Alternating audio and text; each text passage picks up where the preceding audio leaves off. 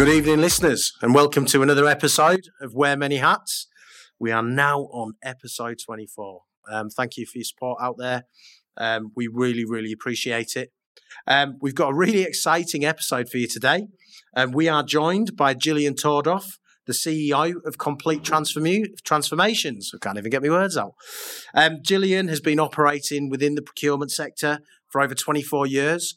So she's going to share some real nuggets and some real helpful hints about her career and how she achieved what she wanted to achieve. Good afternoon, Gillian. How are you doing? I'm great. Thanks, Mark. It's good to be here. Thanks for having me on. No problem at all. Are you having a good day? Yeah, all good. Yeah. It's all good. Retracing the old steps back into town and going over old ground. So, yeah. So you walked over from King's Cross? I walked from King's Cross, yeah. How long did it take you? I think it's about 20 minutes, but I was out of breath because I used to do that every day and not even flinch now. It's like I'm same, Gillian. To be fair, I come into King's Cross as well, but I don't walk it. Yeah. And the only reason I don't walk it is it's not because I'm lazy. I just don't know the way. I'll have to teach you. Yeah, I know all the ways. Yeah. You will. You'll have to teach me. Okay. Well, listen, Jill, thank you very much for joining us. It's an absolute pleasure to have you. So we'll fire in with the first question, shall we? Go for it. So, can you tell us a little bit about your career journey in procurement? Yeah. So I'm typical procurement. I think when I at my early days, people said to me, 98% of people fall into procurement. They don't choose it. And I'm one of those 98. It was never in the plan. I came out of uni, wasn't really sure what I was doing. So ended up walking to an agency and they placed me with a company that was an agency. It was a nursing agency and I was doing payroll. Did that for about 2 weeks and it was horrific. Right. So I walked out and walked into another recruitment company and said, just find me anything. I don't care what it is. Yeah. And they found me a job doing imports-exports for Roche Pharmaceuticals in Welwyn Garden City. Yeah. So I went there to help a lady who'd been doing it 30 years and, she was brilliant, lovely lady. Went there, started just doing that. It was supposed to be a temp job. Yeah. And then I got offered a job as internal auditor for the council. Really? And the guy I was working for, a guy called Richard Cavell at Roche, who was only a few years older than me, and he was head of procurement. Right. He said, I don't want to lose you. I'm going to make a job for you. Right. So I'm going to make you permanent. So I bet that made you feel good. It was brilliant. Whenever someone says something like that, it makes you feel really, It was the start of something. It really was. I owe him a lot. Yeah. So I joined Roche as a perm.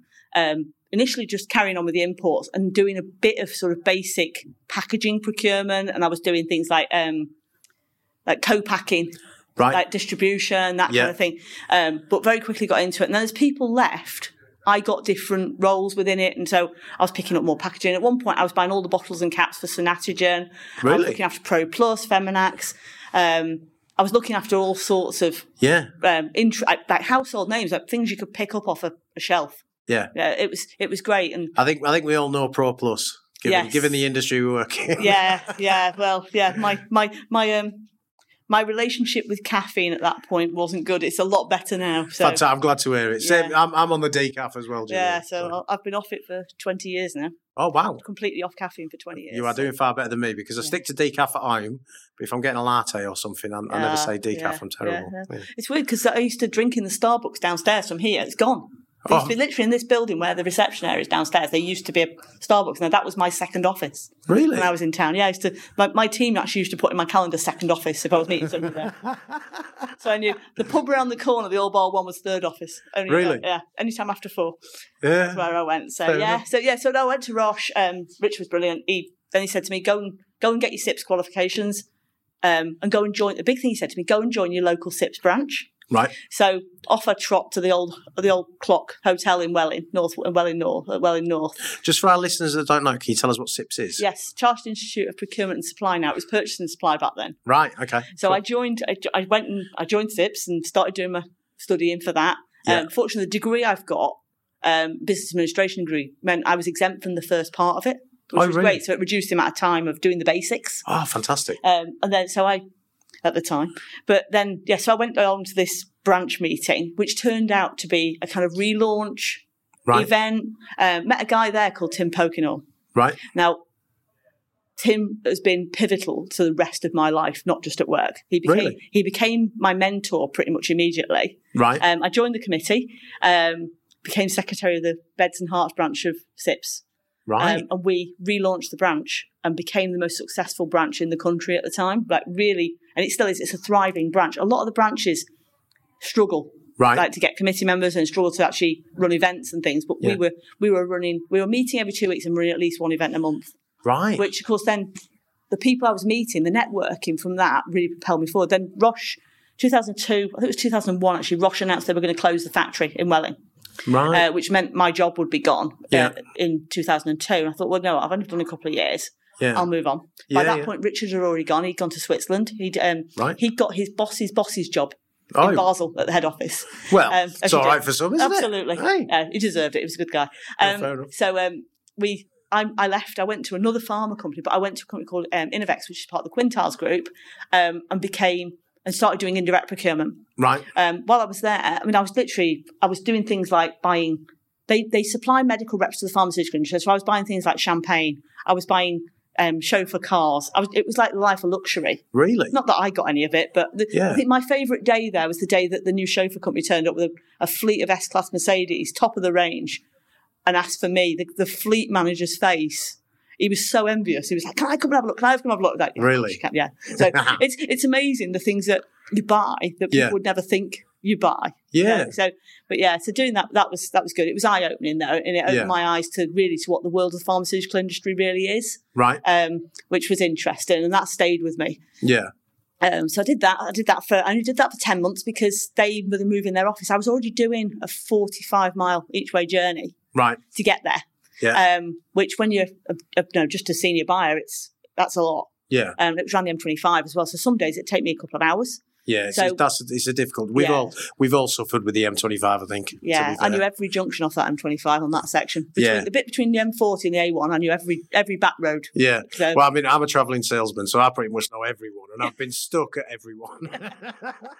It's chaos. So I did that. I did that for 10 months. They moved to Bracknell, but then Tim had got. There was a guy we worked with SIPs called Alan Harris, and he was involved with Business Link. Right. And he'd been working with a company in Letchworth, an aerospace metals company. Right. And they were looking for a head of procurement. Yeah.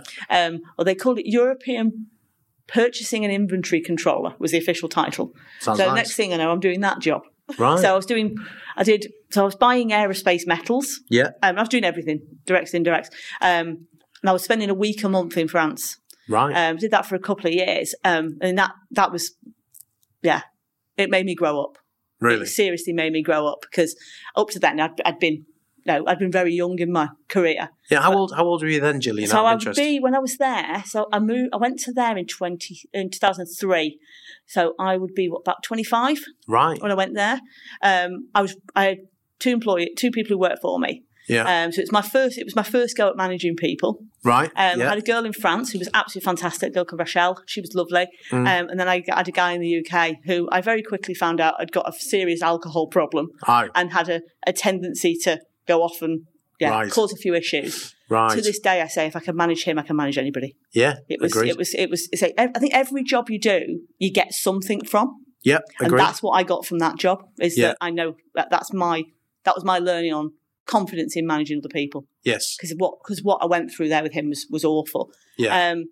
So I did that for I had to get away from there in the end. It was too much. But I learned all sorts about things I learned about metal that people knew. And I got to go around. I mean, I travelled a lot of Europe doing that. And I was buying metals in Germany, in Switzerland, France. Yeah, went all over. It was great fun. I mean, I think one of the most exciting parts of that was I went to a proper foundry in Germany where you walk in and there's white hot metal on racks and things, and there's guys stripped away some filthy, and that's been fantastic for my life now. Yeah. Because I've got an understanding of the steel industry and what goes on. Because my partner now is from Sheffield and his dad was in the steel industry, so to understand that world is quite.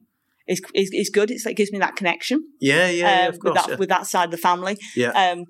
And to be fair, I mean, they will talk about it too. Oh, God. To be fair. Yeah. I mean, I live up in the mining areas of County Durham and things like that, and I mean they're very proud of their heritage, as they should be, because it was the backbone of the UK for a significant period of time. But they do talk. They do. But some very interesting stories as well. Absolutely, it's amazing. It's just amazing. I mean, some of the photographs he took of the steelworks and things are incredible.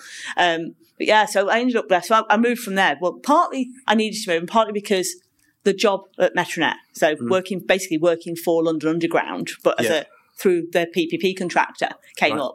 I remember Tim ringing me and saying, "I've got a recruitment job I'm doing. Do you want one of these jobs?" And I said, "Go on, I'll have a look." So he sent me the job specs over, and I said, "Oh, I'm sure I can do the senior buyer role." He said, "No." He said, "You're getting a category manager job." Right. And he basically coached me to be able to do that. That was I started there beginning of 2005. Right. I remember walking to the office, which is next door to here. For my first week, I was so out of my depth. I had no idea what they were talking about. Some of the language they were using, the procurement language, because to say it was 2005, they were more advanced in their sort of procurement maturity than most businesses I've worked in since. And I still use a lot of what I learned from there now. Yeah. It was incredible. Yeah, I remember swatting at night to make sure, because it was bizarre. And I was 20, what would it be? 26, 27 at that point.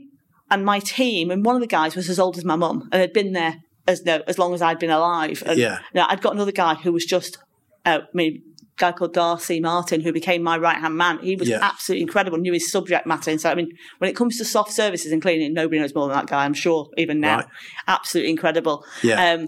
They were just, to be kind of, I was their manager.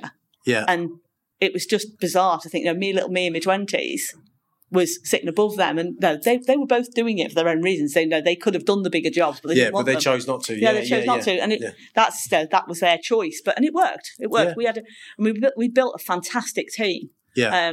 When we were doing those roles, I mean, I worked with some amazing people. I mean, the operational team and my team became like they were sort of hand in glove. Yeah. The way we worked, we were so good. I mean, I'm in the sort of facilities manager as such, who basically, you say facilities manager buildings, this guy was running 2/3 of the stations on London Underground. Yeah. A guy called Mark Rudkin, he and I became almost like, we're best of friends, and we got on fantastically well. Yeah.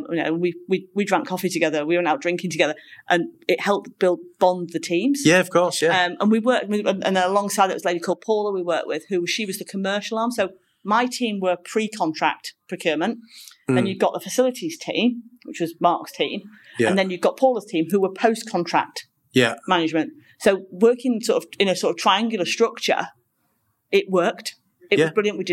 We handed over contracts. My team only got involved when they needed to. No, it really, really went. And to be honest, it's a model I still say to people is the best model now. I don't think I've worked with a better way of being.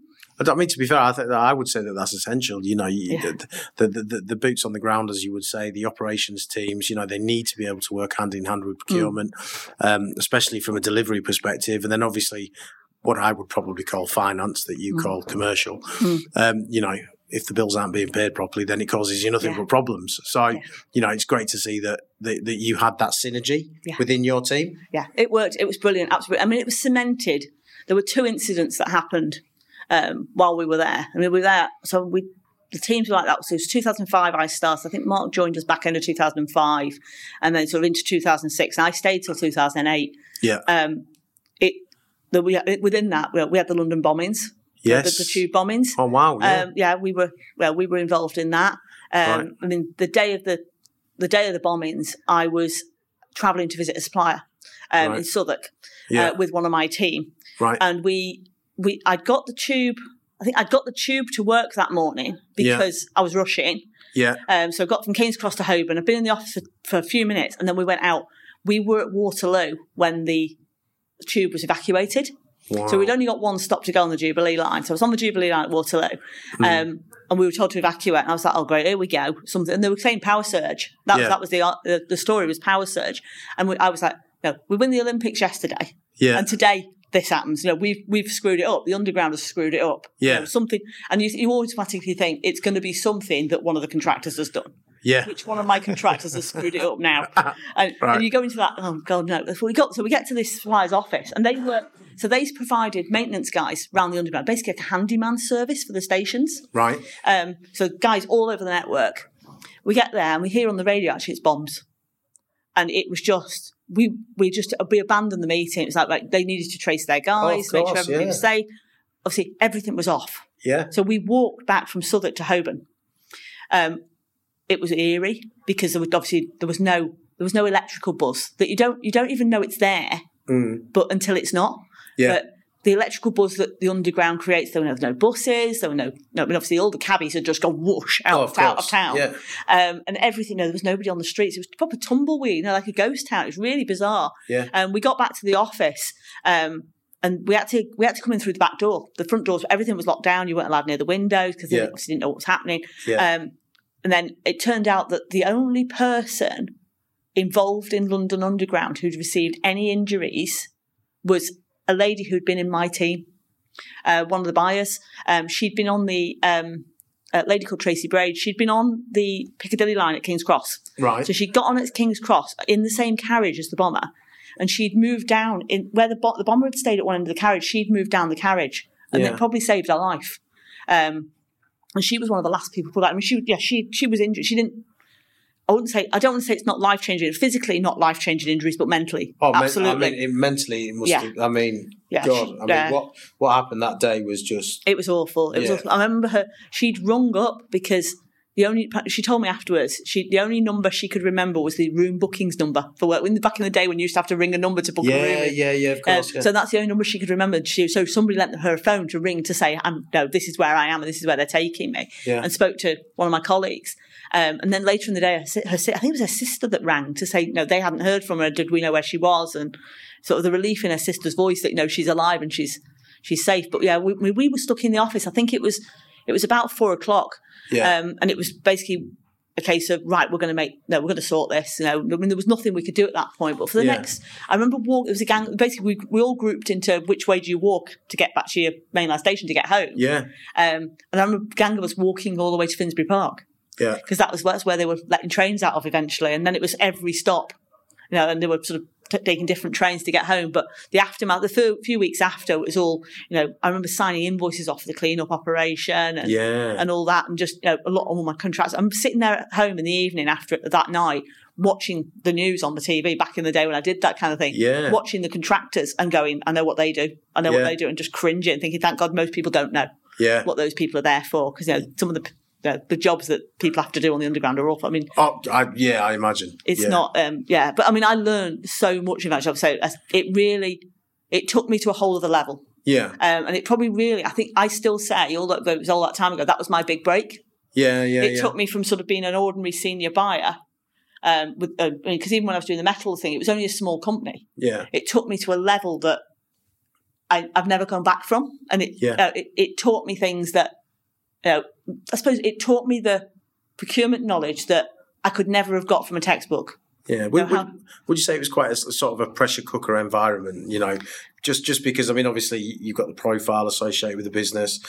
You've got, just the millions of people that use it every day. Yeah. And then just the raw materials, I guess, that you have to procure to keep it going on a daily basis is just astounding. I think the biggest thing with it was the politics. Yeah. The politics was probably the biggest challenge, because the contract that Metronet had with London Underground was so complex. I mean, it was a tome. It really was. And it was all about customer satisfaction. Yeah. And we back-to-backed a lot of our contracts with our contractors to pass on that. So particularly, I think, especially, cleaning was classic. Yeah. I mean, that contract was, it was a tone. It really was.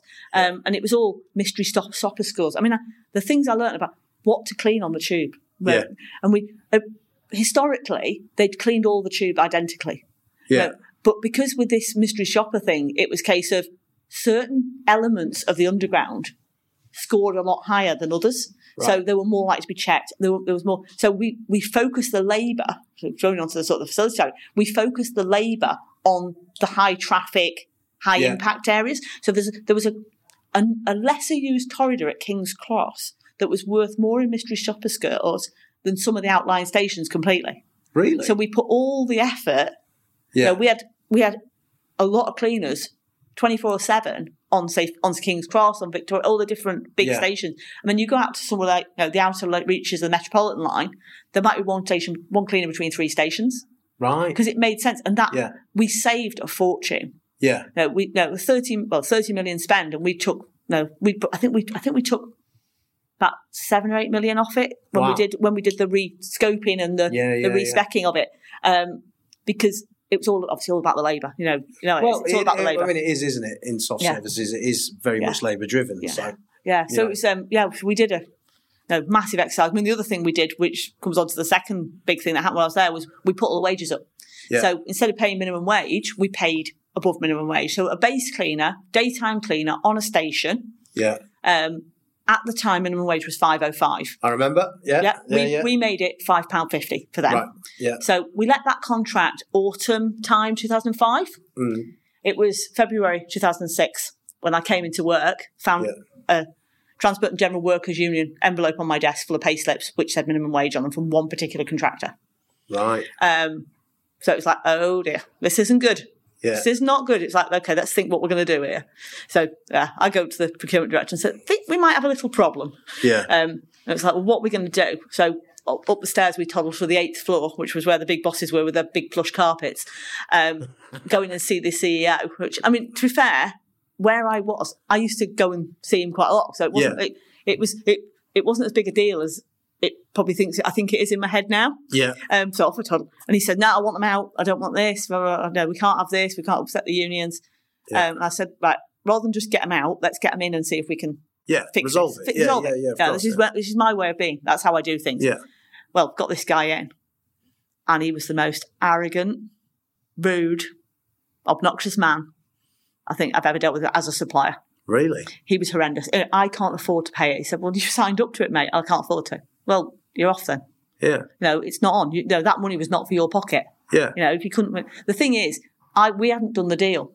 Yeah. The deal, before I arrived on the Underground, they'd had one of the big consultancies in. I won't name names, but of course, they left Carnage, which is very similar to their name. But they'd done it all textbook. Now they'd come in, they'd done a textbook tender, and not really thought about it. And we at the time we were saying we weren't, that supplier weren't great. Yeah. Reputationally anyway, so perhaps we shouldn't have done it. But anyway, so he was like this. So back to the CEO again, we're going to have to get rid of him. He said, right, get him off now. I said, look, give me a week. Yeah. Just give me a chance because I've got to get somebody else in. 400 cleaners, 89 stations, and we've got to choopy them in a week. Yes. Okay, we can do this. So contacted the second supplier in the tender who weren't a supplier to Metronet at all. Yeah. Said, do you want this job? I remember meeting across the road. There was a Renaissance hotel at the time, meeting there and having secret meetings with them and doing the deal very quickly. And I remember going at the time, our office, they'd moved us out of Templar House. Right. Because they were doing some renovation work, moving people around, and it's a bit like one of those kids' puzzles where you need a space to be able to move, to make the picture. So our procurement director, Nick Sumption, being the nice guy that he is, volunteered the procurement department to move out the building while they did the shuffling to give them the space. So we were on the 32nd floor of Euston Tower, the old Capitol Radio building at the time. Oh, nice! Fantastic views. Yeah. So we're up there trying to do this deal, and we had to organise trips to Manchester to do audits of the supplier because, of course, it being clean, you've got to be so careful with right to work and things. So we had an internal audit team, and so we were going. And I remember Darcy sitting there one afternoon. He's on the phone with the chief exec of Initial who were coming in, having this conversation, and quite intense negotiation going on this phone. I could hear him, and he's got the internal audit guy, bless him, going, can you ask him if there's a hotel nearby that does a good breakfast for me when I got the audit? And he's like, can you tell him to off, please? And he comes off the phone and he just went to me, I'm going for a fag, he says, before I throw him out the window. I thought, 32 floors up, that's going to make a mess. Yeah, exactly, exactly. But it was really intense. I feel like I didn't sleep well. I remember being on a train heading for Manchester on one of these sort of West Coast trains, all wobbly, and I was full of cold. And I felt awful. And I was up there and I stayed in a hotel near Old Trafford and I was in there doing this audit and it was crazy. And but the way it all came together. So the operational team, they were out there on the ground. The cleaning inspectors were out there on the ground, making sure every cleaner knew what was going on. Yeah. Making sure everybody got got all new PPE. I mean, that's replaced everything, boots, the lot. Yeah. Basically, the old contractor did nothing to help. Obviously, they were not happy. I believe that the business didn't survive much longer after that. Right. I don't think it did them any good because it made the front page of the Metro, front page of the Evening Standard. We made, I think it was about page 5 of the Daily Mail, and we made the BBC local news. Yeah, I mean, I would say that if you don't look after your people and you don't do the right thing for the right reasons, then fair enough. Yeah. Do you know something? Fair play to TfL as well, actually, and your entire team for actually saying, because that could have been, you could have taken the easy ride there and just went, it doesn't matter, let's just fire on. But instead you went, right, we're going to take the pain and we're going to do this because it's the right thing to do. And it cost a fortune because it was such a quick change. We ended up doing a cost plus contract initially. Right. Which is expensive. It's an expensive way of doing things generally. Yeah. But that was the only option we had really, because it was a case of we've got to do it fast. We don't really know what terms these people are coming over on. Every single cleaner had to be spoken to. Yeah. It do. But it took a few months to settle. I mean, the day that it was due to start, I remember coming into King's Cross. So I think I'd actually been home that night, and I came to King's Cross. I walked into King's Cross tube station and saw them all in their new high-vises with the right logo on the back, and I went, "We've done it." Yeah. I can't believe it, but we've done it. And my God, it was just amazing. But I think having the teams like they were, I mean, all credit to every one of my team. They weren't all involved. Yeah. It was basically myself and Darcy that did that project, but the rest of the team basically took every bit of our workload. Yeah. There was nothing that they needed. They just did it. They ran the rest of the team. I mean, they were an incredibly high performing team. Yeah. And at one point, we had a guy in when it was all sort of towards the end, and it was the PPP thing was starting to fall apart, and Metronet was on its knees because Nick Sumption it was from Thames Water, so he got pulled back to Thames Water because he was there on secondment. Right. There was another guy came in, and he was like, "Oh no, look at that team; they're really high performing. How about if we split that team amongst all the other teams? Because there are about 5 or 6 teams. Yeah, and we'll spread that brilliance amongst them all." I was like, it doesn't work like that. No. They're brilliant because they're together, and they're brilliant because they're a team. They're an effective team. They work well together. Yeah, you can't see the seams. No. You couldn't see anybody's weaknesses because somebody else's strengths were covering them. Yeah. Yeah. And the team together worked. And when they did break the team up, they really it destroyed that sort of that way of working. It fragmented it. Yeah, it did fragment it. I mean, one of the guys, they took away and tried to put him in another team. It didn't work. They brought him back. He came back to us. And I'm so glad because he was what I described him as my detail man. I mean, this guy, he would proofread something to the point there wasn't an I without a dot. Right. Okay. It would take hours. Yeah. But he would make sure everything was perfect. And that was his role. Yeah. So you'd never give him a project where he'd got to finish it all, but you'd give him that bit. Yeah, and I'm not detail at all. I'm hopeless. It worked. It absolutely worked. As Liam Neeson always says, they had a particular set of skills. Absolutely, but it's all you need in the team. You need a set of skills. Yeah, everybody can't be brilliant at everything. Yeah, I completely agree. Yeah, I think we've all got strengths and weaknesses. So use the people.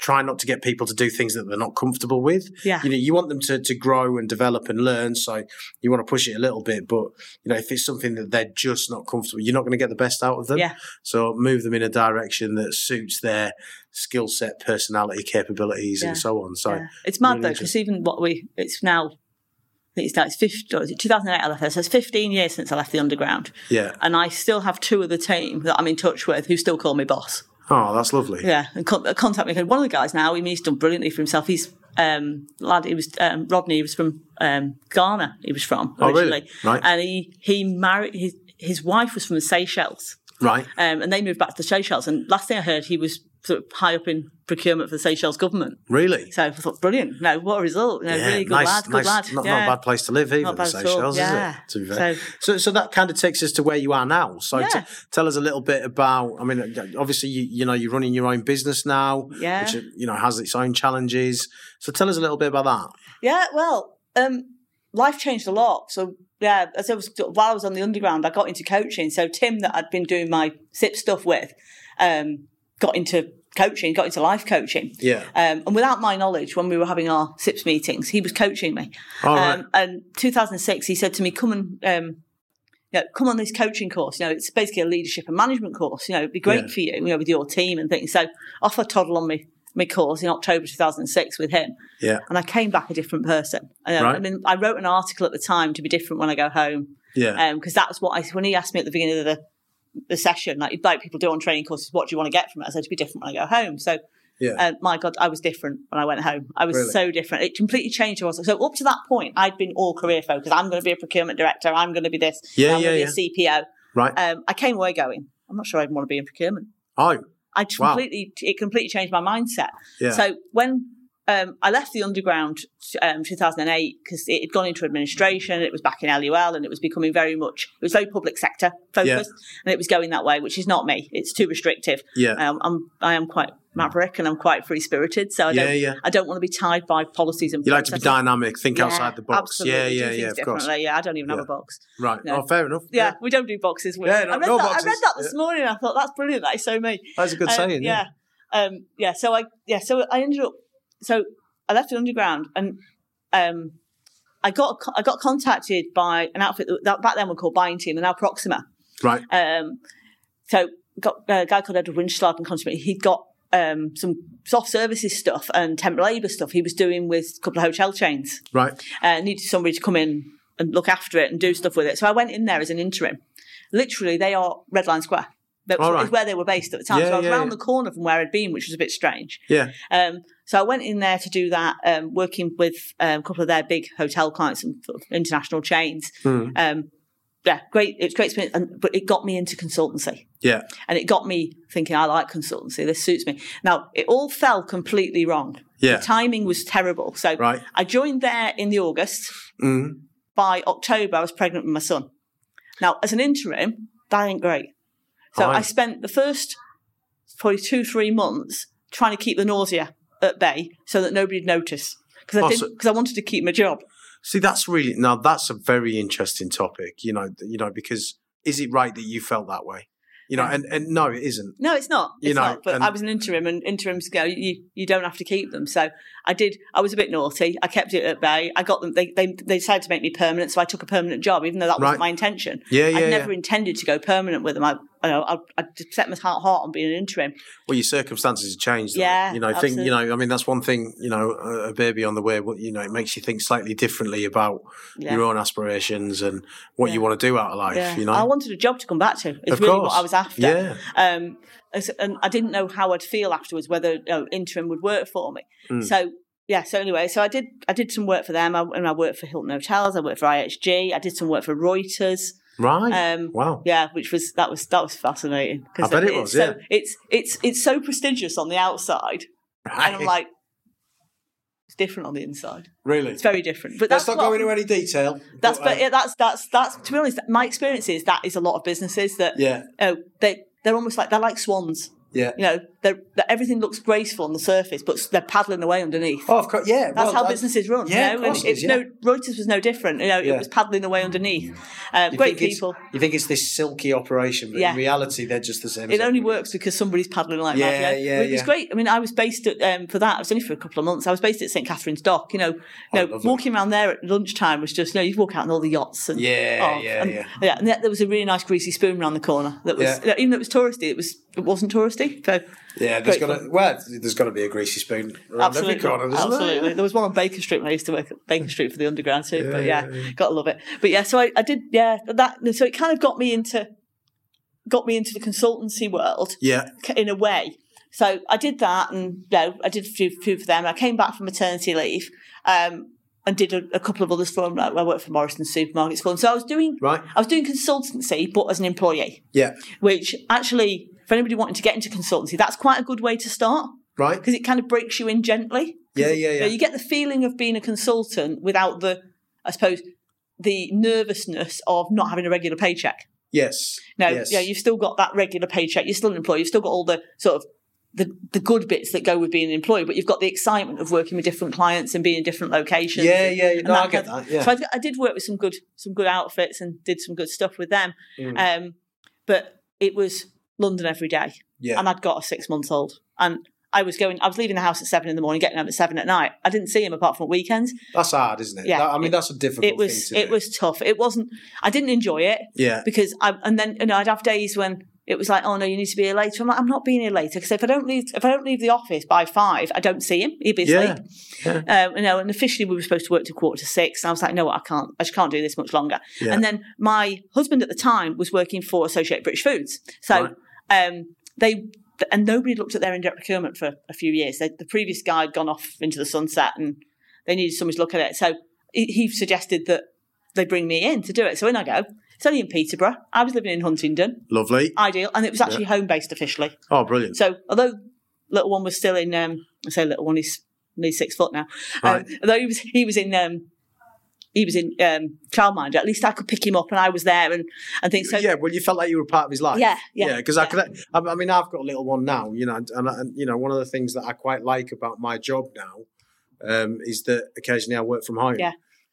We had Abby during COVID, so I actually got to see everything, which I never got to see with my older two, Holly and Ethan. But with Abby, I saw her walk, I saw her roll, I saw her talk, and saw absolutely everything, which was amazing. So, and I think as well, some men miss that a lot. People don't realise that. Yeah. But see, role reversal in my family because my husband at the time he worked in Peterborough already because he was already. And he was doing a 9-to-5 job. So he was doing all the drop-offs, the pickups.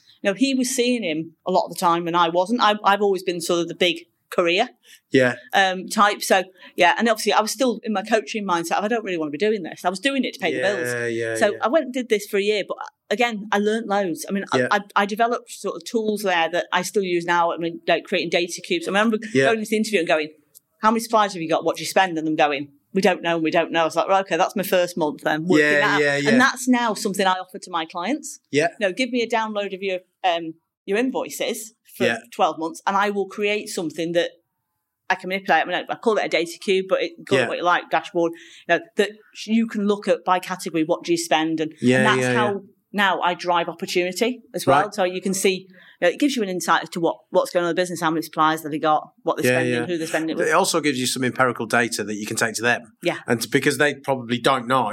Yeah. So because, it gives you the opportunity to say, right, well, this is what you spend. I bet 9 times out of 10, they're very, very surprised. Yeah. I would assume. Yeah, they are. And then, I mean, with them, with that particular outfit, they've got mill managers around the country. So they're running animal feed mills around the country. Yeah. And I did it with them that I'd run this report every month and it would tell me where the leakage was from the contracts and where they were using, where they were non-compliant, they were using their own suppliers. Yeah. And I'd ring them up and go, get your answers ready. It's going to the boss in 2 days' time. Because they work for the supply chain manager. So I'd give them a heads up. Yeah. It took 2 months before the compliance just went straight through the ceiling. And I think we saved about 25,000 just with the compliance, just on silly little things, just what we call the tail spend. Yeah. But that became another tool that's now in the arsenal that I use. So it's absolutely, it's brilliant. So I did that for a year.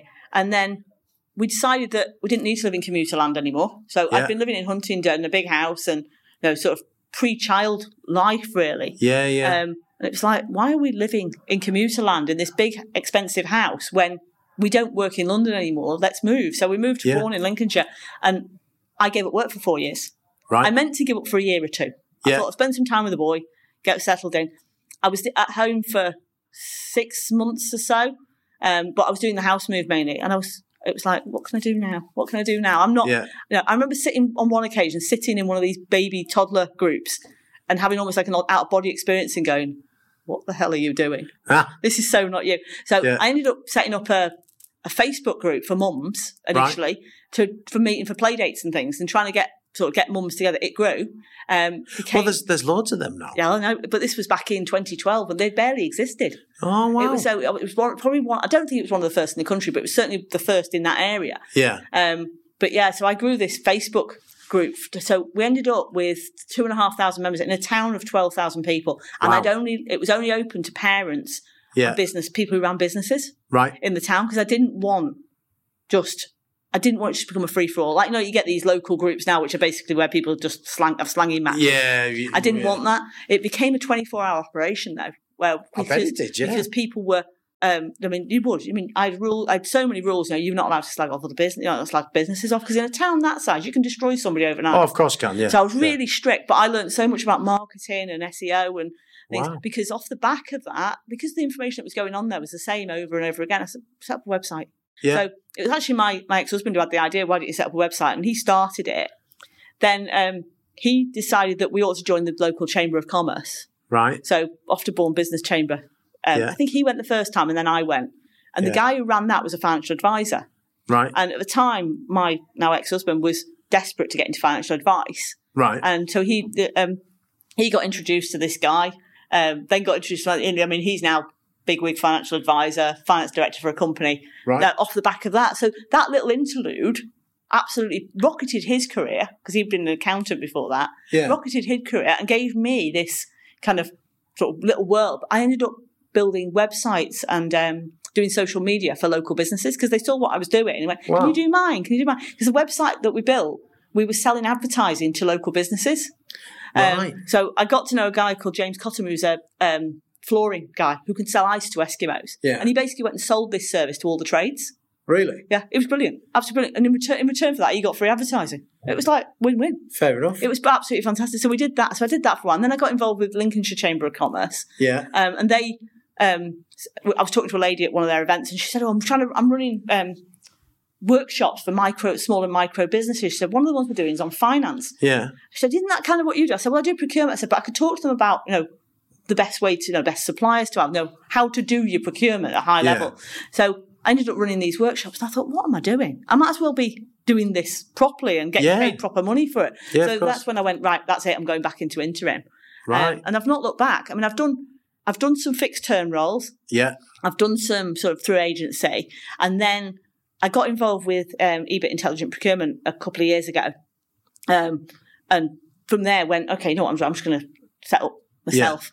Yeah. And then, it's just gone from strength to strength. So Compleat Transformations was born. Fantastic. So, but the Compleat, it's strange. The name of the company is Compleat, but spelt as in complete, as in Pleat at the end. Yeah. It's based on the it's Isaac Walton, the Complete Angler. Right. So, because Isaac Walton wrote a lot of his book at a hotel that's now called the Isaac Walton at Dovedale in Derbyshire, which is where I did my coach training in 2006. Really? Because without the coach training, I wouldn't be doing this. Because it's the coach training that gave me the direction and the sort of the confidence to be able to just do whatever I choose to do and to be out the box and just be myself. Would you say it also gave you a bit of an entrepreneurial edge / spirit? It's given me a complete different way. I mean, I used to be. I talk about my life in colours phases. Yeah. So I have to rephrase it these days because I had a bit of an epiphany last year where I realised. So prior to 1994, I was multicoloured, like most kids. I was bright, colourful, happy. Then I went through a black phase from 17 at 1994 through to when I was 30. When I did my coaching, I called my black me. Right. Who was not happy, very career focused, very materialistic. Yeah. I mean, I had some fantastic experiences in that time, but looking back on them, they'd have been even better now because I then started to create the colours. So I did my coaching and I remember sitting in the office in Templar House thinking, I need pink. I'd always hated pink. Even as a child, I'd hated pink. I remember my mum put me in a dress for my uncle's wedding in 1985 and a pastel pink dress, the same as my sister.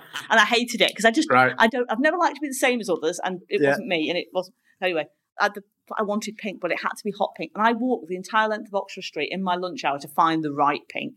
Right. And ended up with this jumper, cashmere jumper that I had to have. It cost me a fortune. I was like, I don't care. I've got to have this. Because I went through pink me phase. And then when I had my children, it kind of blurred a bit because it does. It affects your coaching and everything. So I did, it blurred. And then I became, and then... What are you now? Multicoloured. Back to multicoloured. Very, very multicoloured. You've gone... all full circle then? I've gone full circle, thanks to a very old friend who got in touch last year and went, do you mean you were all black and dark back then? No, you weren't. Yeah. You were great. You were really colourful and you said, what did he say? You were always like a rebel. You were like a rebel trying to get out. He said there was always a slightly wild streak to you. Yeah. I was like, I think she's out now. Well, I can attest to that based on our conversations. Yes. Yeah. Without a doubt, Gillian. All right, so look, I mean, what advice would you give to somebody that was moving into the that procurement field? What would you if you could go back all those years ago and tell little black Gillian, what advice would you give Gillian? I'd say get into it. Just go and find a job, even if it's doing admin in a purchasing team, and get yourself a mentor. Because I think what made it for me was, say, Richard gave me the first kick to make me go up the hill. Yeah. And then since then, Tim's still there. He's still pushing me upwards. Yeah. He's still pushing me whichever direction I need to go. So having a mentor behind you is incredible. Do you know something, Gillian? That's everybody that we've had on the podcast that has had an element of success throughout their career. I think everybody so far has mentioned mentor and how important either an individual that recognised your talent and took you on a journey, or alternatively facilitated, a learning and development program or something like that. That mentor element is coming across as being crucial. Absolutely. I would advise anybody listening that's looking to start a career, find that mentor now. Absolutely. I've got a few people that I mentor. Yeah. Now it's nice to be able to do it for others now, and sometimes I have moments where I have to go to my mentor. Although I say it as a mentor now, but a lot of mine now is coaching, because I'm a coach. Yeah. I'm a qualified coach now as well, which is a whole other level of doing things. Yeah. But we'll need another podcast for that one, I think. Absolutely. We absolutely will. We'll do the Gillian Tordoff episode 2. Yes. I think. Yeah. And focus on the coaching. The coaching is something else, but it does not help when you're negotiating with suppliers. That's all I'll say. Yeah. I bet. Absolutely. Okay. Well, listen. Tell us a little bit about you, Gillian. So, what do you like to do? Socially, but within that work parameter as well. So I do. People say to me, "How do you have time to do everything?" So I do a lot. What do I do? I'm very political. I suppose is one thing I do. That's away from work, but it's part of what I am. And I was a town councillor for a while when I was in Bourne. Off the back of what I was doing with the websites and things. Yeah, I got asked to come on the town council, so I did that for 2015 to 2018 when I moved away from the town. Wow. That was. I'm not. When I say I'm political, I'm not in any way remotely affiliated with any party. I'm very, very much very, very independent. You got your own thoughts. I've got my own thoughts and things. Yeah. I mean, I've got involved fairly recently with an outfit called Independence for Newark, who came into a Tory stronghold. Right. In Newark, where the council was heavily dominated by what I would call the old guard of Tories who'd been in the position for years, and they've wiped the town council out, and they've taken the majority.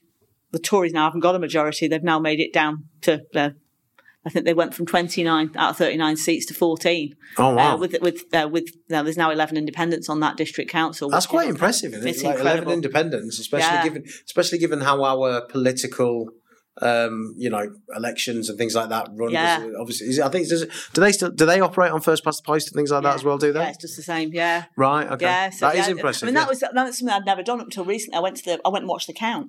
Right. That was really fascinating. If anybody gets the opportunity to go and watch a political election count, really? It is fascinating. The behaviours and the sort of, the egos involved. It's just entertainment. Who needs TV when you can watch pompous people poncing about and thinking they're more important? Yeah, it's great fun. Do you ever watch Blackadder? Yes, I love Blackadder. Did you watch Blackadder, the first one? Yeah. No, the second season. Yeah, where they did the fake election. Yes, and it was parody, but it was if you think about it, quite accurate. Yeah, absolutely. Yeah, Pitt the Younger. Pitt the Younger. As I think a potato won in the end. Yes. Might as well. But don't get me started on. Just taking it. But so I've got involved. So my latest thing is one of my friends is threatening to stand for a general election against Robert Jenrick, which is fantastic for Newark. He's a really good guy as well. He's a barrister. So prosecutes paedophiles and murderers for a living. So he doesn't do the big books, sort of big books barrister work, where you get paid a fortune. He does the public prosecution stuff. So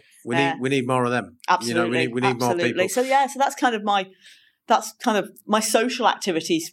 Heavily mixed up in that, and sort of and that I've made a lot of friends. I've only been in Newark 5 years, and I've made so many friends. I mean, I arrived in Newark, I knew 2 people. I've made so many friends off the back of that, because generally, I suppose for a lot of people, when you live in a town, if you've got kids in the school, you make friends that way.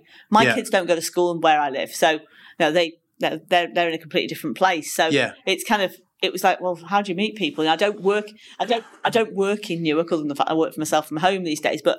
How do you make friends and things? So so that's kind of my social life, sort of in Newark. I mean, to be honest, the big thing my the big thing I do sort of for myself that's not work related is coaching. I mean, I finished my master's at the beginning of the year. Yeah. So I've now got a master's in coaching, leadership and management, and my focus is on highly sensitive children.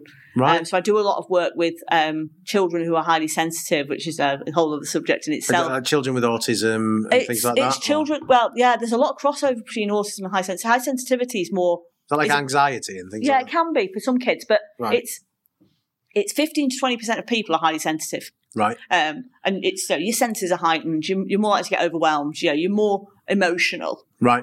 Obviously, in children, that's difficult. So the other business I've got is Compleat Transformations, which is because we describe these high sensitive children as orchids. Right. Because an orchid in the right soil, in the right environment, right treatment, will thrive and will be the most beautiful flower ever.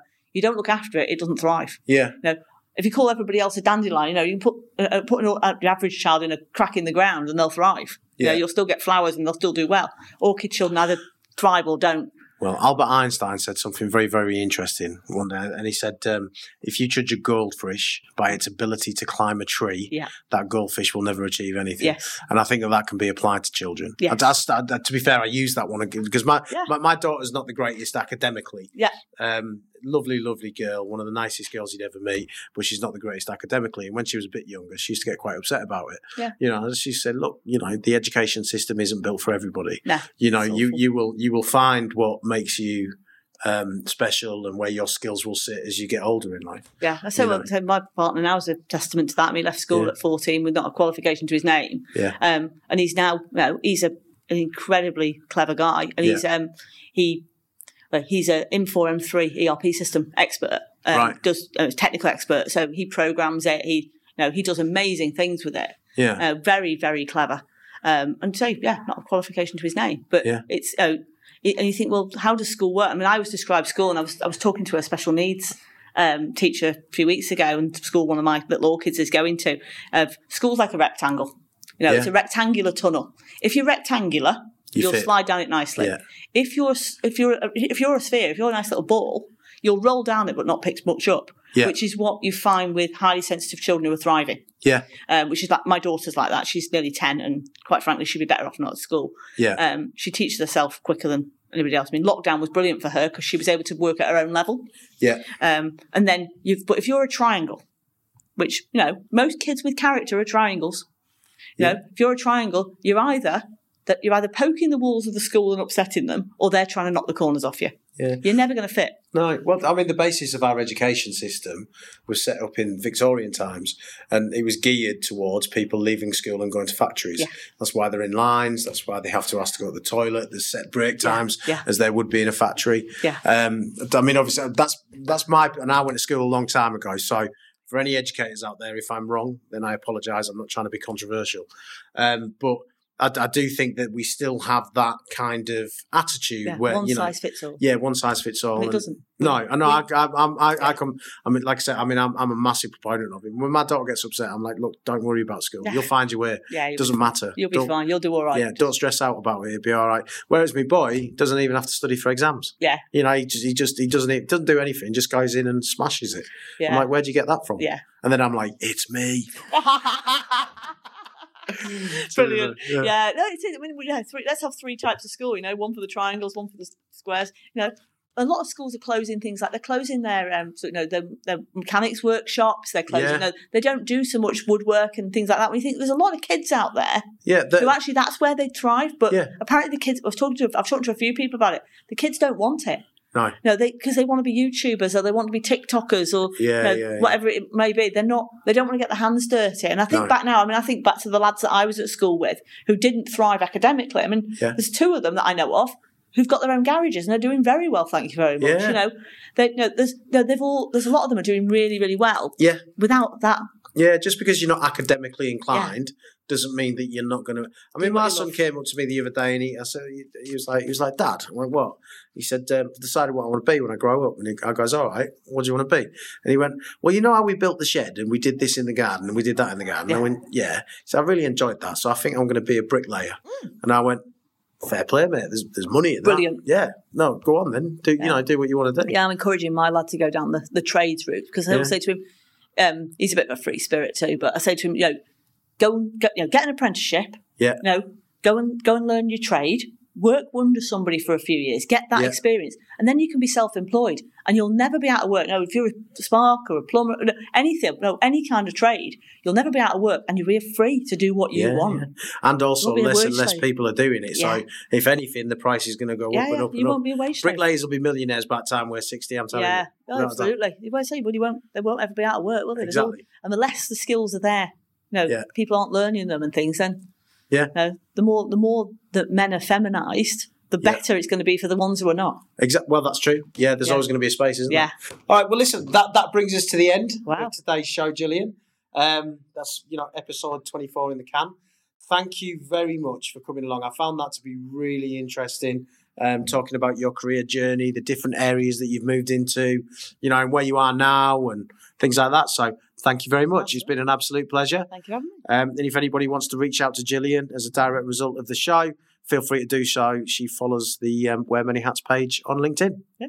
Cheers, guys. Thank you very much. Bye, Gillian. Bye.